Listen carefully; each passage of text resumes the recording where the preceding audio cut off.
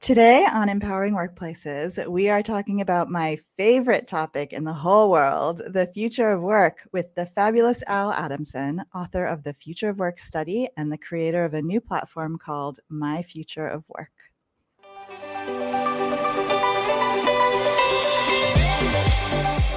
Welcome to Empowering Workplaces, a show for everyone who wants to make work better and more fulfilling.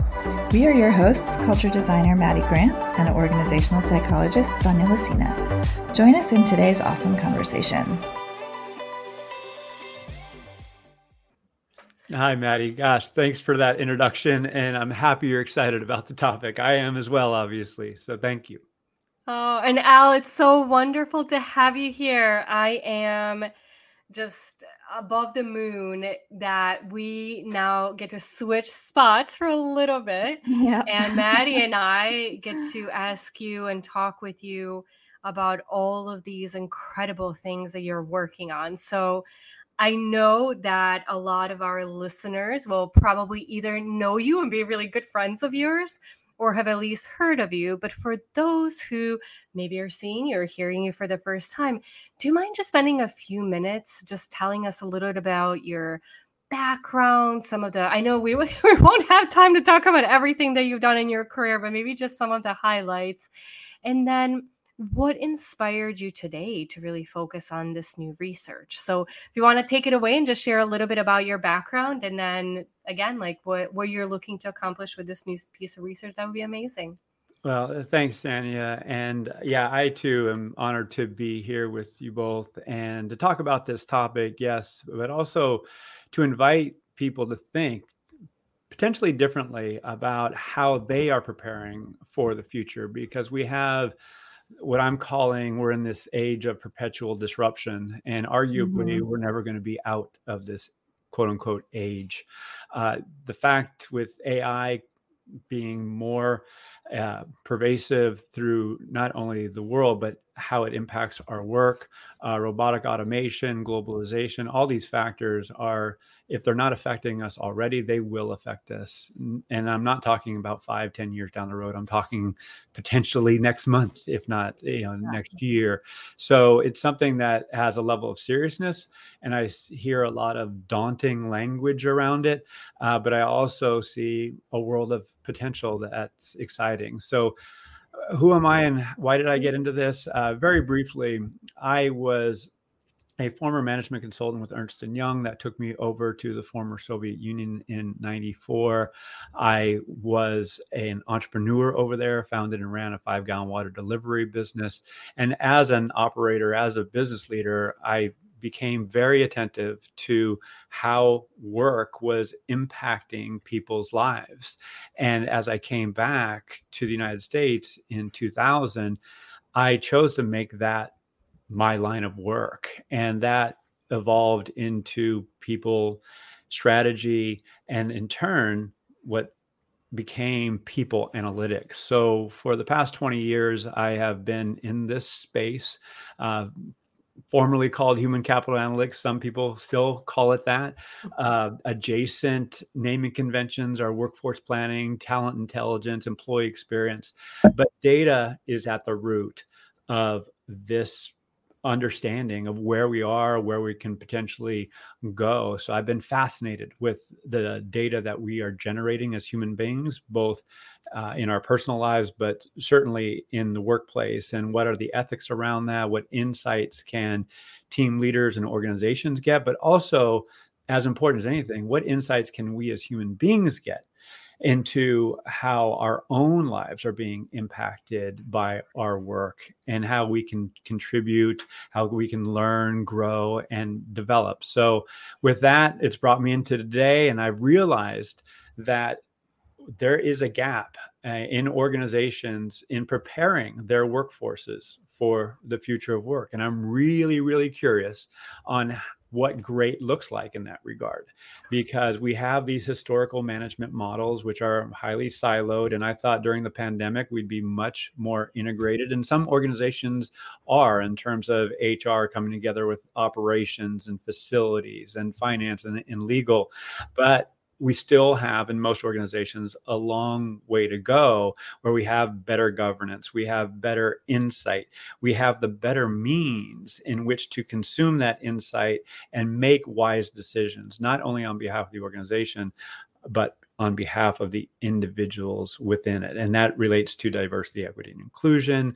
That relates to internal mobility, relates to all these things that we're hearing in the world right now. And I want to better understand it. And I want to advise organizations. I want to advise groups. I want to advise teams. And as importantly, as I've said before, individuals, because that is where the rubber meets the road. I'm trying to positively impact people's lives. So that's a little bit about me. And I can't wait to read your research, because I think everything you're saying, we're living in such a complex time. And I was just having a conversation with somebody earlier today that was talking about some articles he was reading about mental health and athletes. And he was particularly mentioning tennis players.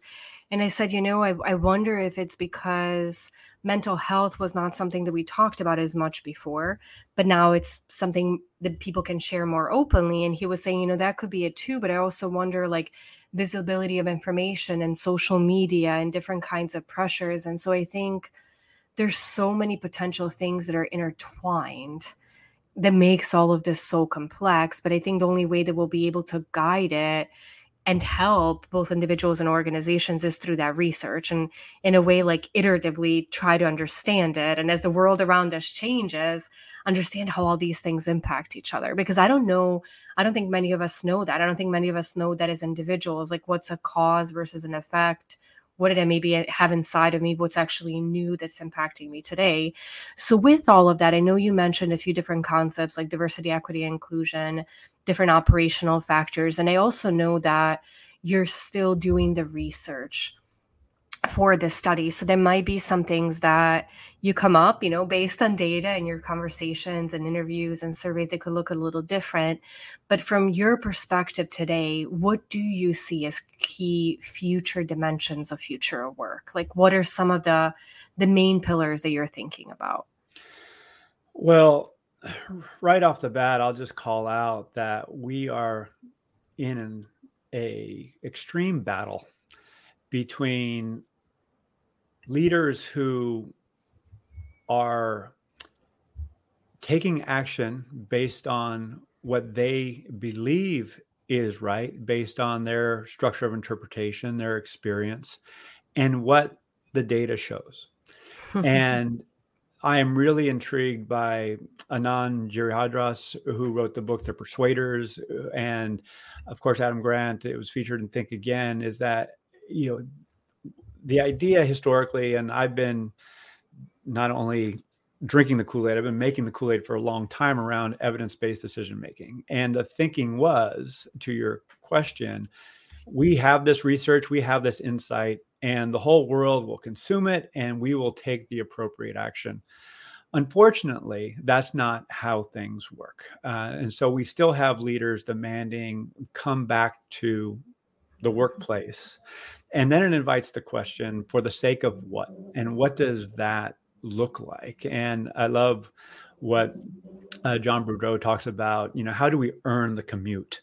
And, and not to keep name dropping, but I want to highlight and celebrate many of the researchers in this area, and who come to mind are Michael Arena, Rob Cross, Greg Pryor, and showing that if we do come back, what does that social capital, what does that relationship value look like? And if we do come together, it has to be purposeful and co-creating, designing. So the idea that we're just going to come back to the workplace 5 days a week, sit in a cube and hope we have a good conversation at the water cooler is not a reasonable expectation. So in terms of dimensions of the future of work, what does the workplace experience look like? What's the value proposition in it for me as an individual? What's the value proposition for a team? What's the value proposition for an organization? The reality is that the answers are going to differ across industries, across geographies, across job families. So if we don't understand at those levels and we just make a blanket decision, that's irresponsible for all stakeholders.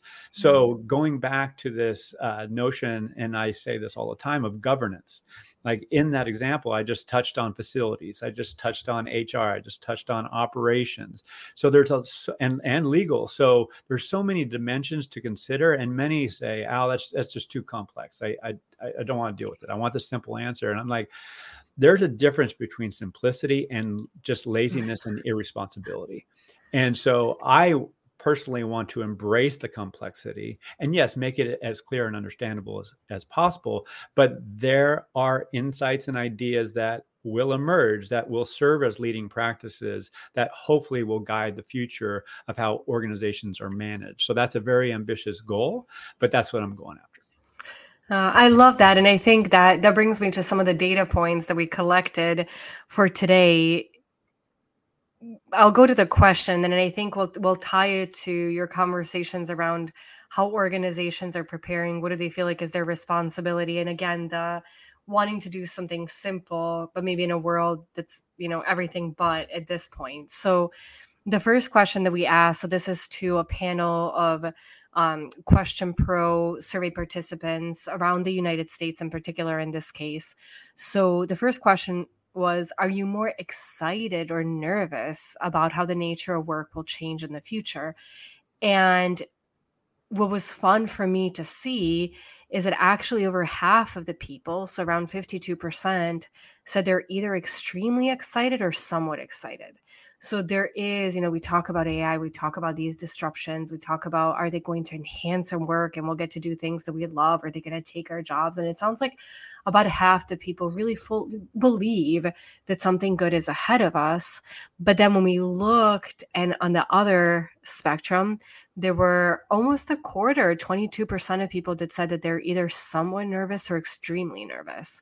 And so, of course, we gathered just this high level data. And so now my mind, and maybe Al, this is for future studies, is that, could these questions very much vary depending on what organization somebody works for, how they're preparing them, or what kind of profession they're in? But we see that there is this mix, that there's not this like very unanimous, I'm excited, or a very unanimous, I'm terrified of what's happening. When you saw that data, what are some of the things that jumped out at you based on the conversations you've been having so far? Exactly what you cited is that in some job families, there is justifiably going to be great excitement and opportunity. In others, there's going to be a daunting reality that's going to come on very soon where the work that I'm doing currently is going to be automated.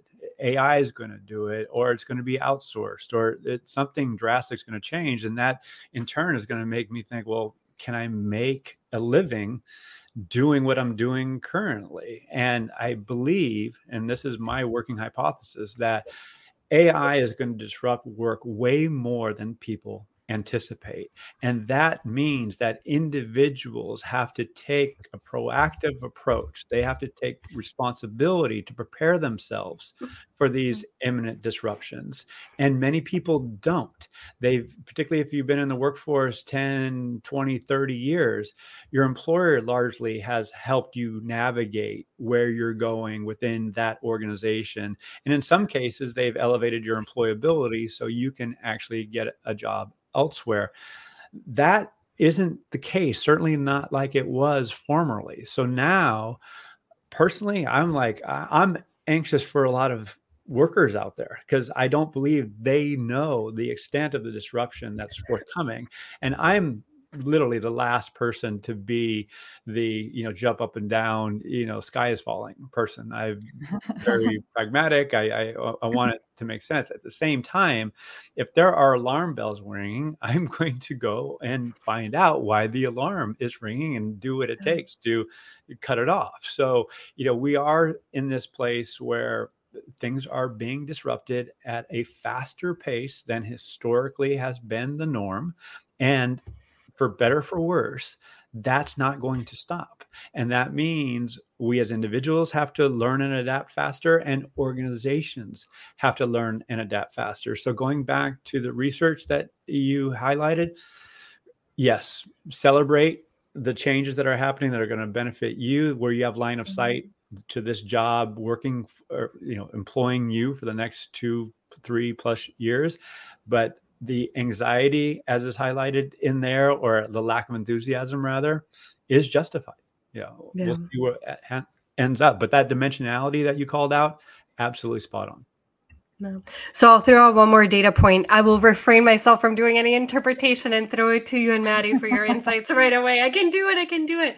I did love this question though. So we also asked, again, workers across the United States in our Question Pro panel, who do you think has the ownership to prepare you to adapt to the changes in your work? Without interpretation, 36%, so over a third, said, I have the complete ownership. And another 11% said, I have most of the ownership. So just under half the people are saying, this is on me. 22% of people said, my employer and I have about equal ownership. And then there was about a third that said that really my employer has the ownership, either most of the ownership or all of the ownership. Maddie, do you want to jump in on that one? Well, I'm eager to hear, what Al thinks about this. I have lots of thoughts, but all right, we'll throw it to Al then first, and then Maddie can add color commentary. Well, the immediate insight that comes here is it makes me reflect on my recent conversation with Dean Carter, who's the Chief People and Purpose Officer at Guild Education. And in that organization, he created, call it within HR, and I'm using that in quotes, people who are responsible for talent, mobility, and agility. And I believe those are the terms. And the essence is that those individuals are partners with the people within the employees in understanding the future of work at that individual level and helping them get prepared for those imminent changes. So there is a curation, if you will, there's a collaboration in enabling that preparedness to occur. That is an exceptional instance. In most cases, that individual that's helping you along the way does not exist. I know there's a significant effort to automate that through automated coaching services and skills-based learning platforms. Skills-based workforce planning is happening, which are all fine and good. But really to have a collaborative thinking partner to understand how changes are going to happen in a particular role within an organization and how you can in turn take learning programs, collaborate, potentially go external to take a course, because, and this is what I love about this as much as anything, is that it's not all about ensuring that person stays with that particular organization. It is helping ensure that they are employable, whether it be within that organization or elsewhere. So celebrating the humanity and not having the scarcity mentality about, oh gosh, if we invest in this person and they leave, our investment went, nowhere. It didn't benefit the company. I and many others, Dean Carter among them, strongly disagree. Is that you're building brand, you're building an evangelist putting out in the world, which has this abundance mentality. And that is a truism. It's at least it's a belief system. And even beyond that, beyond a belief system, because there's data that supports that. So I want to, if I could wave a wand, I would love for that to be the norm, because at the end of the day, it is a shared responsibility, in my view, between the employer and the individual to develop themselves wisely, meaning taking information that's out there, both internally and externally to an organization, consuming it and devising a strategy. If that is done, an individual's level of confidence heightens and they can be more focused in their work, having a heightened level of assurance that what they're doing is actually going to help them, whether it be within that organization or elsewhere. And the organization will benefit as well, because they have somebody, again, who's going to be more focused, more productive, and frankly, have more commitment to the organization because they know that they're being helped by that organization. So certainly understand the data. I would love to see, because my employer and I have equal ownership. It was 22%. Yeah, I would love to see that heightened, as this work is as this question is asked in the future. Yeah, I definitely echo all of that. And I think so. My work is around culture change specifically. I'm a culture designer. So unfortunately, what I'm seeing out in the world is a lot of kind of deer in the headlights from organizations, right? So just empowering people to build their skills is not, it seems like a ground floor thing that every organization could start doing. But, many are not even yet prepared. They're worried that employees will learn all these skills and, just like you said, will leave. Right. And I think a lot of individuals are very much taking it in their own hands to learn for themselves and potentially leaving their organizations too, So, but you're right. There's such an important role that organizations could be playing here. Well, and two quick comments on that. Number one, if an individual is taking ownership and maybe taking a class externally that is not visible to an organization, is that class and knowledge and skill, is that going to benefit the organization? Right. Maybe not. Maybe that's just totally different, and that person now has the intent to use that skill in getting a new job, and that's his or her prerogative, and it's not that big of a deal. But I would contend that it would be great to have visibility, have an open conversation, so both the individual can prepare and the organization can prepare. The other thing that I want to call out is, as we use the term skills, most think about technical skills to do a particular job. And I'm very focused on behavioral and human skills, and develop, whether it be communication, being fully present, active listening, things that are really, really important, but even more so than historically has been the case. Because if we talk about individual, team, and organizational agility, it's predicated on the willingness and capacity to learn, and in turn, take action on that learning. And that in and of itself is a skill that not only needs to be learned, but nurtured and continuously refined over one's life, let alone career.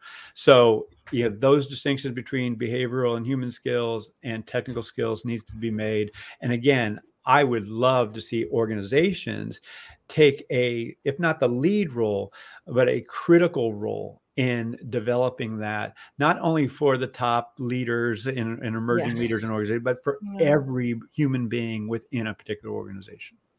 Yeah. And I love that you're saying that, because one of the things recently, actually at Question Pro, we just rolled out some actions from our own internal survey. And we were really thoughtful about really leaning into both giving our employees a budget for training that could be work related, or it could be even a hobby, something they're really passionate about. Like in the years, before, people have taken guitar lessons, they've taken painting lessons, they've taken coding lessons and project management. So it was whatever, they were interested in, but then also having organized, and we did it a little bit by function and geography, to make sure that we're also providing that training as well, so that we're not only asking the employees. So to your point, we're trying to get that in that middle. Like we're both the organization and the individual feel like they have ownership of their future and how they approach that. And one other thing that I thought was extremely interesting from what you were saying about people staying in the organizations and those kinds of investments through doing. So of course, big part of my life is employee surveys. It's what I do pretty much every day. And one of the really interesting things, so a lot of our clients will ask, how likely are you still to be working at Question Pro in 2 years? How likely are you to recommend Question Pro to somebody you respect? And we're actually seeing those become less related, to exactly your point. But I thought you articulated it so well. And I'm going to try to think about how to smartly communicate that to everybody I talk with, because I think it's so important. And that depending on your organization, most companies are still very invested in, I want to keep somebody as long as I can. And it's not necessarily a bad thing, but we're seeing the global shift change, right? And we're seeing that people are generally not lifers, that they have many different jobs. So how do you maybe consciously change that effort a little bit, that even if somebody just wants to go work in a different industry, they want something completely different that your organization might just not be able to offer them, but how important is it that, hey, like, I might not be here forever, but goodness, I would recommend everybody I know to come work here because the time I had here was so brilliant. And I think retention is such a big thing for organizations still, but for them to really be able to look at these different factors and how they relate to each other and how that's changed. I think I just had to highlight that because, like I said, I think about it in my own work on a daily basis. And I think you said it so well, what organizations can do to really prepare people for the future, but not be so terrified about what if we lose them, because there are many other positive effects that could happen from that as well. Absolutely. It's the case. And I say this with the hope that things change.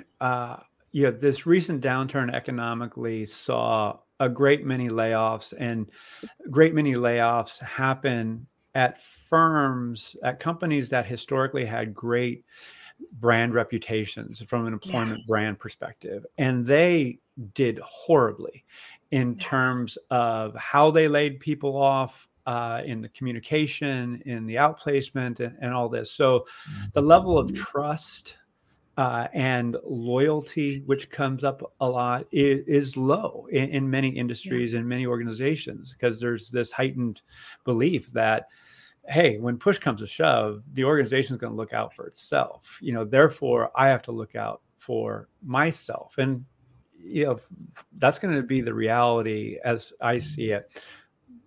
I don't see another time where that's going to be different. I just think it's the relationship between employer organization, even though research is showing that individuals are trusting their employers more than governments, more than most any other institution, it's not higher than how much they trust themselves and how much they trust their family and their community around them. So, who's going to look out for themselves? So this echoes what has long been contended. And I'm thinking about Jim Collins' book, Good to Great. And I know that's 20 plus years old now, but he does talk about forming a personal board of directors. There's a organization that I'm working with called Crew, which effectively does career coaching, and they talk about a similar concept. So for those listening, if you don't have a personal board of directors or a crew looking out for you, I would strongly encourage you to formalize that and not only have these ad hoc relationships, but have a diverse group who can give you financial advice, who can give you career advice, who can help you think about these future disruptions and how you won't be victimized by them, but how you can actually leverage many of these changes and create the future that you desire. And that takes a disciplined new approach in many cases. And thus my new platform, My Future of Work. And I'm not going to go into that right now, but that is meeting that demand, how to consciously craft, one's career. And if that takes hold, both conceptually and as a process and product, then hopefully good things will happen. Yeah. And I would love to talk a little bit more about My Future Work. And I think that, as we start to wrap up, I feel like I have a million more things I want to ask you, but some of the things that you already talked about, we touched on, but maybe if there's a few more we wanted to highlight. So there's a lot of organizations can do when it comes to looking at future work. What are maybe some specific thoughtful approaches that you would recommend, or how do you think some operating models can maybe be adjusted to really match the more current times or the changes ahead? Well, you both asked wonderful questions, and I'll just say this concisely, is that the management models of yesteryear have to be reinvented. And many have acknowledged that has to be the case, yet day after day, week after week, most organizations are in these silos, in this hierarchy where information moves very slowly through that hierarchy, or it moves very fast without context. And so how do you create both context and speed? So what I'm interested in having organizations have management models that are at speed, at scale, and happen in a sustainable way. And at the end, they target specific actions.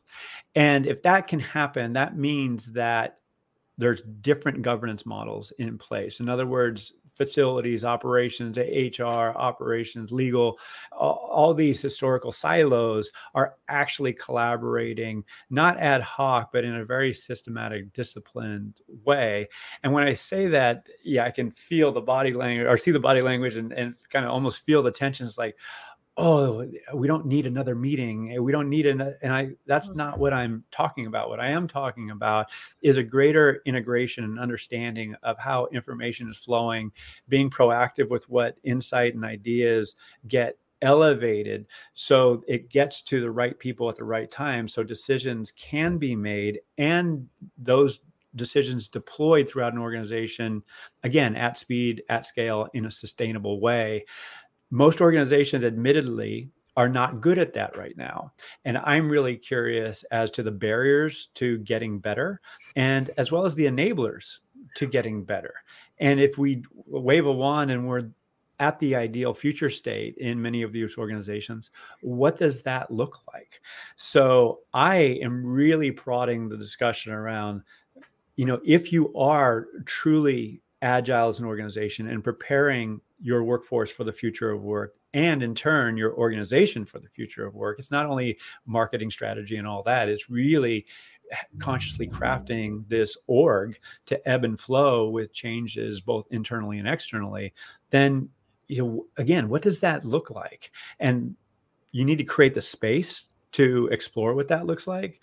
You need to have the courage and creativity and ultimately land with a clear picture and then go after it, realizing, of course, that what you envision right now is going to be different when you actually put things in place. But if you don't know where you're going and you're just pressing reset on what you've done historically, we're going to have an offsite, once a year, it's just not going to work. You're going to be at a competitive disadvantage as an organization, as a commercial organization, but you're also going to be at a competitive disadvantage in retaining and acquiring much needed talent to get where you want to go. So it's really important that leaders shift their not only mindset, but shift their operating/management models to adapt to the future of work. Well, as you were going through everything, I was frantically writing down all the studies and names of authors so we can make sure that we highlight that in our episode and episode write-up and everything. Now, obviously, you've thought about this a lot. You've researched this a lot. I know for, those who are listening to the podcast, they can't see the plethora of books that are behind you. So you're very well informed. You've taken all that energy or a lot of that energy to put it into My Future Work. So for somebody who's interested in learning more, maybe doesn't know yet what My Future Work is, what kind of assets have you put together there to help individuals and organizations prepare for this kind of shift? I just want, I think I've known you for a really long time, Eddie, and I both have, and I think your knowledge and passion for the area is brilliant. So I definitely want, for whoever's not checked it out as they're listening to us, like one of the first action items for them is to go and go into, check out these kinds of resources. So what are some things they could look forward to in there? Well, thank you for that tee-up. And so My Future of Work is a passion project. It aligns with my purpose. And it came to me because I realized that many of the people that I have interviewed over the years that have been kind enough to speak at my conference, the People Analytics and Future of Work conference, the audience is way beyond HR. It's for all human beings. And I also realized that there is a gap in the market for individuals and teams to learn about future impacts. Yes, you can watch YouTube videos and read articles, but have a collaborative experience to understand in this particular job family, how are we going to get disrupted and how can we plan for it better? So for individuals, there's a value proposition. For teams within organizations, there's a value proposition. And within the app, there is a marketplace for those who are supporting it and help, whether that be coaching platforms, people analytics, workforce planning platforms. So at the end of the day, if you go to myfow.app or myfow.net, either URL will work. You'll be able to learn more, and you'll see some of the extraordinary people that I've been honored to interview and work with over the years. Sanya being one of them. Maddie, got to get you involved here very soon as well. But it's really, hey, I want to learn about where we're going, not just ad hoc, based on these articles, not only alone in my own head, but I do want to connect with others who, again, are in similar industries, similar job families. So I can learn, I can co-create. So we have workshops, we have on-demand experiences, and it's something that I want to make enjoyable for people. So I will say this as I wrap up. I will shamelessly say this is based on an app that I've used for a few years now called Insight Timer. So you go to insighttimer.com, you'll see the experience, and it's effectively Insight Timer for the future of work. And, I hope people enjoy it. So check it out. So Let me cool. know. Thank you, Al, so much. I think this time was just brilliant together. So for anybody that wants to also know about you, know more about the future of work study, what's the best way for them to get in touch? Best way is LinkedIn, Al Adamson, ADAMSEN. I also have a website, aladamson.com. And reach out. Happy to help share resources. We are putting a lot of content. I'm putting a lot of content out in the public domain because I want to give opportunities to those who might not have the resources. Thus, it is a publicly available body of content, and also the app. While it is at a price that is a nominal price of $5.99 a month or $49.99 per year, just because I want people, young people, early career professionals, those in career transition, to be able to afford it. So those are the best ways, and hopefully find my content and what I'm putting out there valuable. Wonderful. Well, thank you so much for coming on the podcast with us today. This was really great, and can't wait to dig into all of your stuff some more.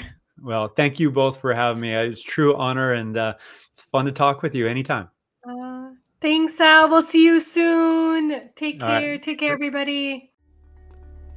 In addition to being the Empowering Workplaces host, I'm also the president of Question Pro Workforce, and I wanted to tell you a bit more about it because it so brilliantly aligns with our concept of empowerment.